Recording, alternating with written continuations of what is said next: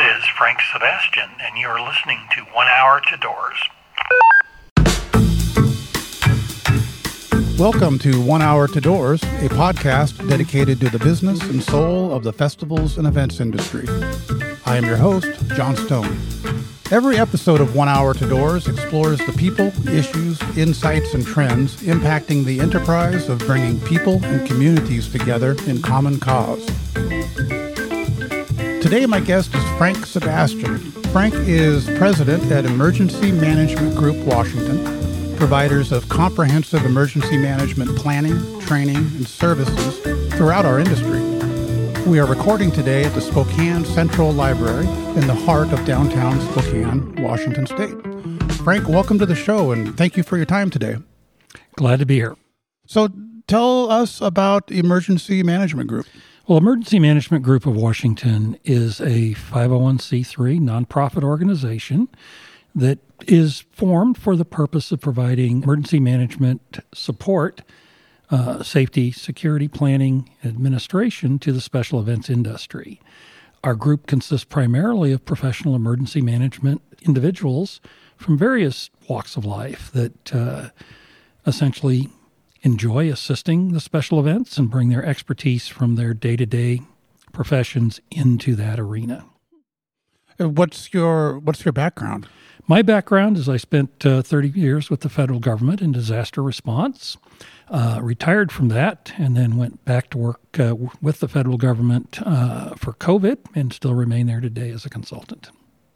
I know that your group is becoming more and more of a resource, at least in Washington State. I see you popping up with more and more events. What are your most popular, most called for services these days that you're providing? The most popular that we provide is the planning and operations of an incident management process that events have. Part of that involves training, pre-event planning, working with the local jurisdictions, the public safety agencies, and so forth. And then we have an element of our organization that actually provides medical safety and security personnel for various events. What size or scale of events is your organization able to service? We do very large events, such as some of the Seattle events, such as Seafair. We've been involved in the Special Olympics USA Games about 4 years ago, all the way down to small fairs and festivals in a local community. And again, our service portfolio is very scalable.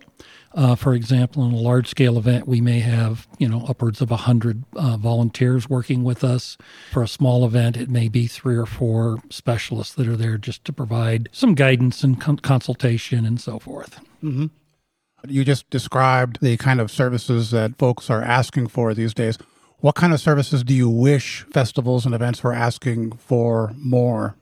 I would say the service that I would like to see more events get involved in is requesting pre-event planning and agency integrations, moving towards a unified command concept as far as their safety, security, and emergency response capabilities. So that brings an interesting thought to mind.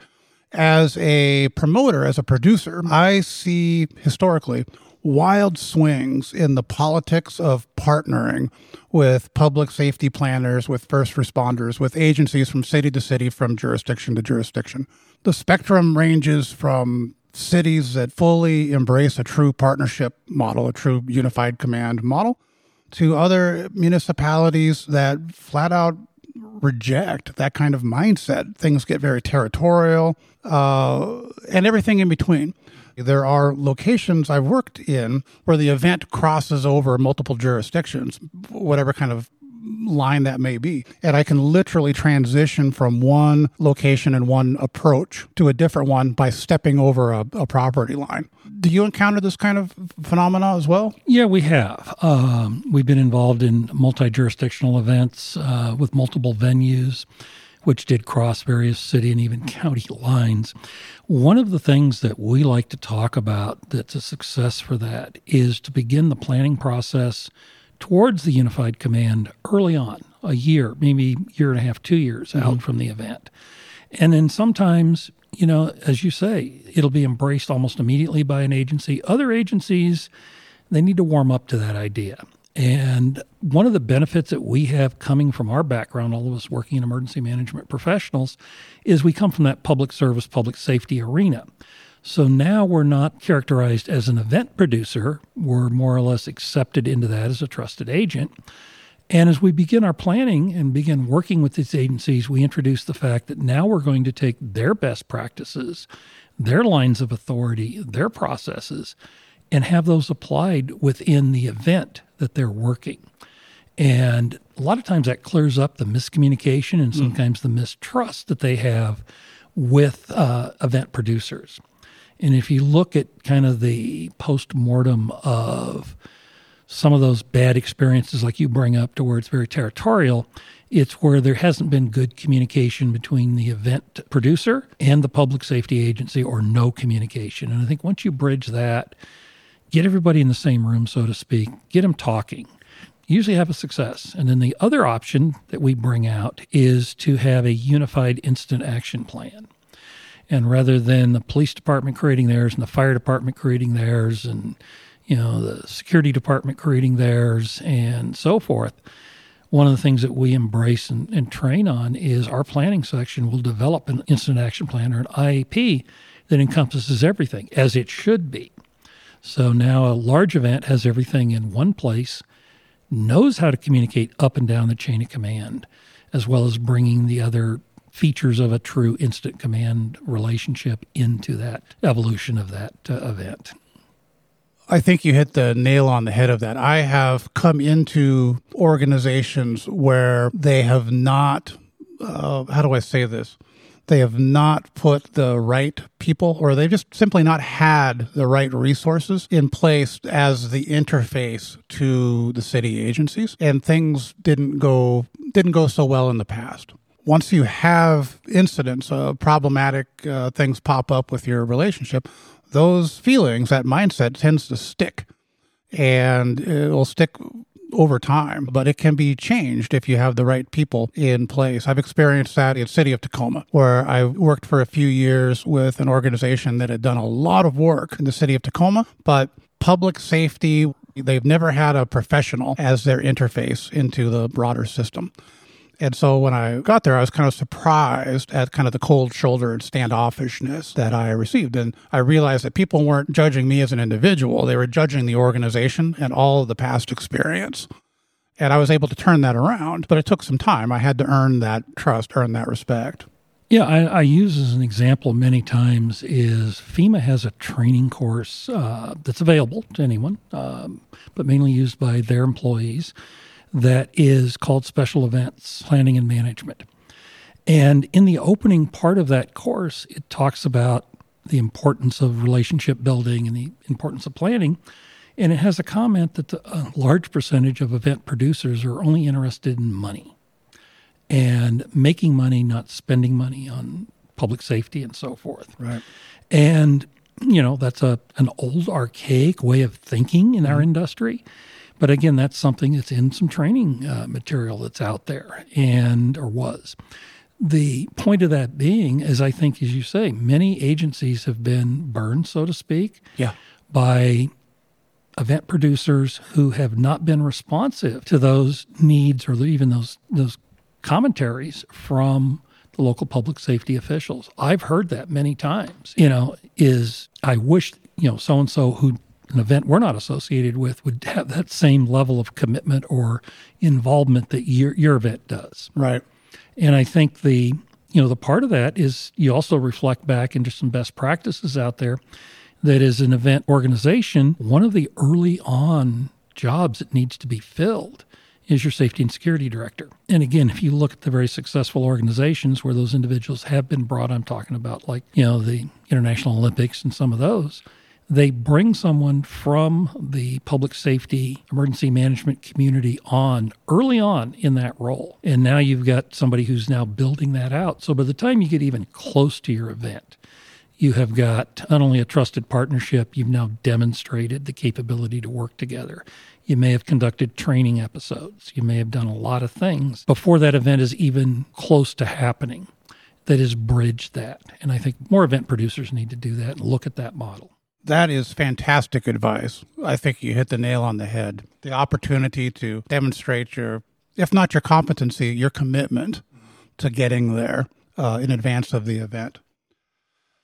The Pacific Northwest, if you go back 20 years, as far as all festivals and events go, this was kind of like the Wild West. There really wasn't a lot of regulation. There wasn't a lot of code on the books in any city, county, or state to regulate what are these special event things and how do we want them to run.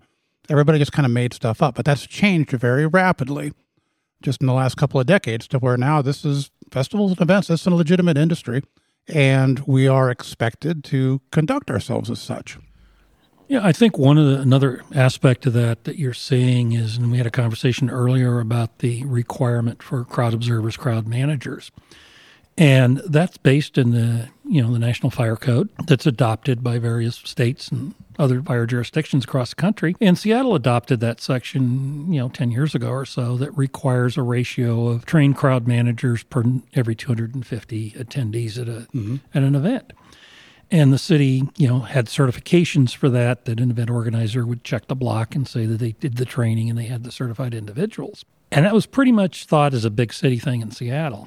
And a couple of years ago, that spread to smaller jurisdictions. You mentioned Pierce County was one that an event, which we work with, had applied for their permit. It did not get their special event permit because they did not provide certifications that they had crowd managers. So the event organizer came back to us and said, "Oh my God, what are we going to do?" And we said, "Well, let's just have a certification class." So we provided a certified class accepted by the state, and all was good with that agency. As soon as they told them who was doing the training and it was an accepted training and accredited, they got their permit. And then like a year ago, I heard from one of the event producers up in the northeast part of King County that they were at a meeting and asked by a fire official if they had this, and the particular event producer pulled out a certificate through a WFEA training course that we'd held. And the fire marshal said, absolutely, that's what we need. And hence, I think, you mentioned you've now run into that with the northeast part of King County and the fire jurisdiction up there. That's just, I think, one example of not only the need. I mean, you can't argue the fact that crowd managers aren't an important part of an event. They're lifesavers.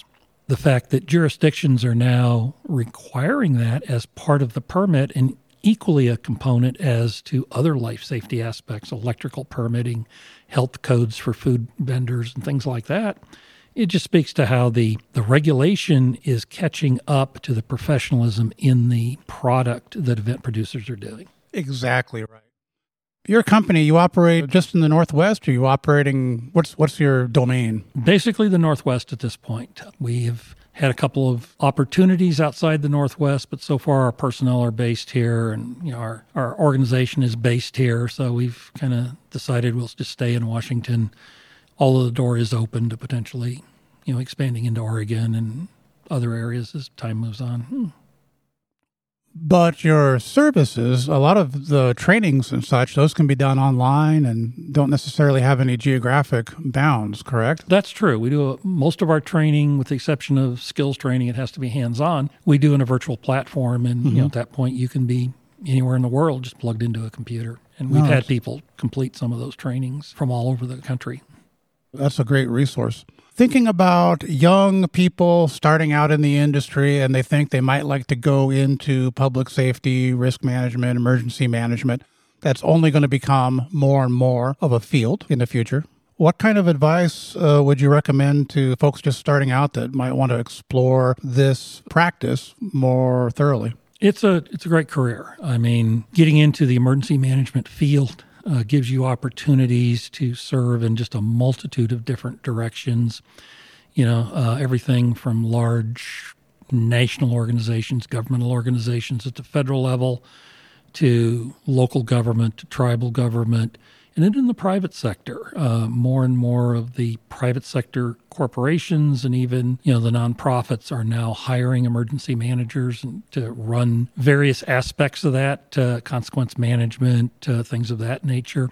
There's a number of degree programs out there in this area that are taught from the University of Washington, Pierce College, or just a couple that come to mind. I believe Shoreline has or Edmonds has a program They're great programs for folks to get into. We see people that come to us as volunteers that are students in those programs to get practical experience. And the feedback we've gotten from a number of folks who have went on to get professional paid careers in that field were told one of the reasons they were hired because they had internship or volunteer experience working in large-scale events. So it is a game changer. I mean, it's certainly coming from my perspective and being a longtime emergency manager in the government sector.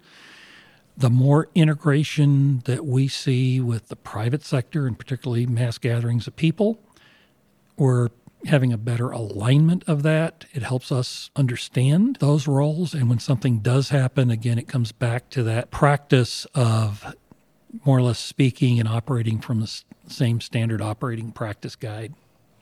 When you are working in public safety, if you do it long enough, you're eventually going to find yourself in the middle of a bad day. And I know through understanding a bit about your background in federal emergency response, I know that you have spent a good part of your life traveling around the country, traveling around the world to help at some of the worst days imaginable. I am wondering, to the extent that you're comfortable talking about this, how do you take care of yourself? That's a great question. Oh, and I'm talking about in the short term and over the long run. No, that's an excellent question, and something that as professional responders that we not only train on, something that we as managers, we enforce with their folks that work for us, is that we have behavioral health capabilities available to us. Everyone's going to have a bad day. Everyone's going to need to talk to somebody, and you need to have that resource to just have that conversation, whether it's a peer conversation with your battle buddy, as it's referred to sometimes, or something we do, again, in major deployments. One of the first things we're going to do is, who's your battle buddy? Who's that person, not necessarily your supervisor or somebody that works for you, maybe not even someone doing the same job you are, but somebody who's going to be in that same environment, who you're going to see every day. And you can have a conversation. Hey, how's it going? You're also looking for self-recognition when, you realize that you've had that bad day and it's cumulative and whatever, realizing it's time to go have that conversation, both internally in an organization with the professionals that we have, but also with your family and friends. It's very hard, and you mentioned public safety, and you see this a lot in public safety, not necessarily disaster response, to where you only associate with public safety individuals. And you got to keep reminding yourself there's a world outside of that and to keep those relationships open and moving forward. That's a great piece of advice. Do you have a recent success story? What pops to mind? That's kind of a hard one. I mean, to me, success is, and I sometimes almost make a joking comment at briefings, but success is when everyone goes home in the same condition they got here in. And I don't, characterize that as being responders. If we're responding to something, we want to make sure that our responders get home at the end of that response. For an event that we're producing, again, we're responsible for safety and security and, management of anything that happens in that arena. If our guests, our patrons who came and attended the event get to go home in the same condition they arrived in, that's a good day. So that's a success for us. And, I wouldn't characterize that as an individual success. It's more of a collective success. Knowing we're prepared to deal with any eventuality, but not having to work at an event is a good day for us. That's a great perspective. Hoping for that boring day at the office. Sometimes people have said that is, they'll walk into an emergency operations center, particularly during an event, a special event, where you're not responding to something that's happened. You're waiting for something to happen so you can respond. And you guys are just sitting around in here, talking. You're not doing anything. And they look at the massive radios and computers and screens and everything, and it's all dark. And they go, well, what are you doing? Well, we're waiting should something happen that we can respond. And then, something will happen and all of a sudden the whole room lights up. And it may be something small, maybe something big. I think the outsider that's come in now really gets to see what that's all about and what the response is. And it's comforting, I think, to someone on the outside knowing that resource and that capability is sitting there. Absolutely. Is there a specific event that you can think of that, in your view, is employing outstanding strategies and tactics in terms of their public safety and emergency preparedness approach these days? Well, the one that would come to mind is the Seafair events in Seattle. And I say that not because I'm part of that, but because they are leading the forefront. I mean, they have an organized emergency management department. It's been around for over 10 years, and it's served very well in not only their routine community events, their marquee events they've done, but they were the producers of the Seahawks Super Bowl victory celebration. Oh, yeah. And, we were part of running that in integration with the city and other officials. So I think if you look at that program, that, like I say, has existed for in excess of 10 years, probably closer to about 15 years, that's a model. And it still exists today in the same form as it did when it first started, with a lot of changes, of course. But its core concept is still there. And I really don't know of other similar organizations that have something of that depth and level. And it's the commitment of the organization to support that, to fund it, to have the forethought to think we need to have this aspect as part of our event operation. That's a fantastic example, the Seahawks Super Bowl, that first Super Bowl victory.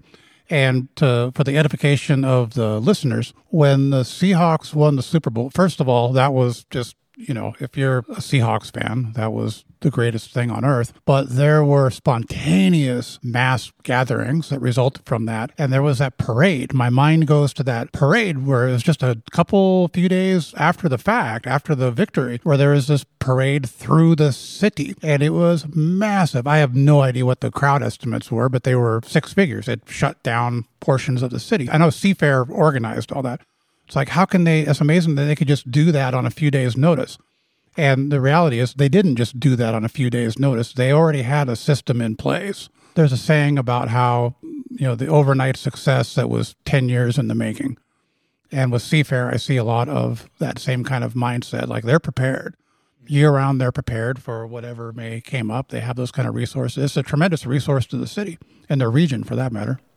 And that was one of the reasons that Seafair was involved in the Super Bowl celebration, was when the Seahawks went to the city and said, we want to do this. It was strongly recommended by the city that they engage Seafair's organization, because Seafair does the Torchlight Parade every year. And I know from a planning concept standpoint, we took the planning numbers we use for Torchlight Parade and said, we'll just double. And because nobody had ever done this before, you didn't know, you had no baseline. So, okay, that sounds good. We'll double the numbers. Well, as it turned out to be, we should have probably, did 5 or 6 times that. Wow. There was upwards, depending on whose numbers you look at, from 500,000 to 750,000 people in downtown Seattle. And as you'll remember, there were a lot of strategies that were done to keep that parade moving, to keep crowd separation. And the success was we had no major incidences throughout that. Right. Which, as you say, sometimes in spontaneous gatherings. The other thing is, you all know the story, is the following year, they were going to do it again. And that time we actually had 2 weeks to plan because they wanted to wait till the playoffs. And we thought we were going to get to, do our best practices and make all our corrections we did from the year previous. And, well, the outcome of that game on the last play. Yeah. But we won't talk anymore about that. No, we won't mention that anymore. Frank, how can folks find out more about your organization and your services? The easiest way is to go to our website. It's pretty easy. It's our company or organizational initials. It's emgwa.org. With there, you can see our portfolio of services, some of the organizations we support. And again, we're a nonprofit organization. We exist on donations from the agencies and organizations we support, as well as some grant funding. But that also means that we're open to talk about what we do and our services without obligation to any event organizer. That is fantastic. And I'll be sure to put that link in the description portion of the podcast. Well, Frank, it's been wonderful talking with you today. Thanks so much for making the time. John, glad to do it. Always glad to take this message and get it out in the events community. So glad to be here. And if there are any questions, feel free to contact us.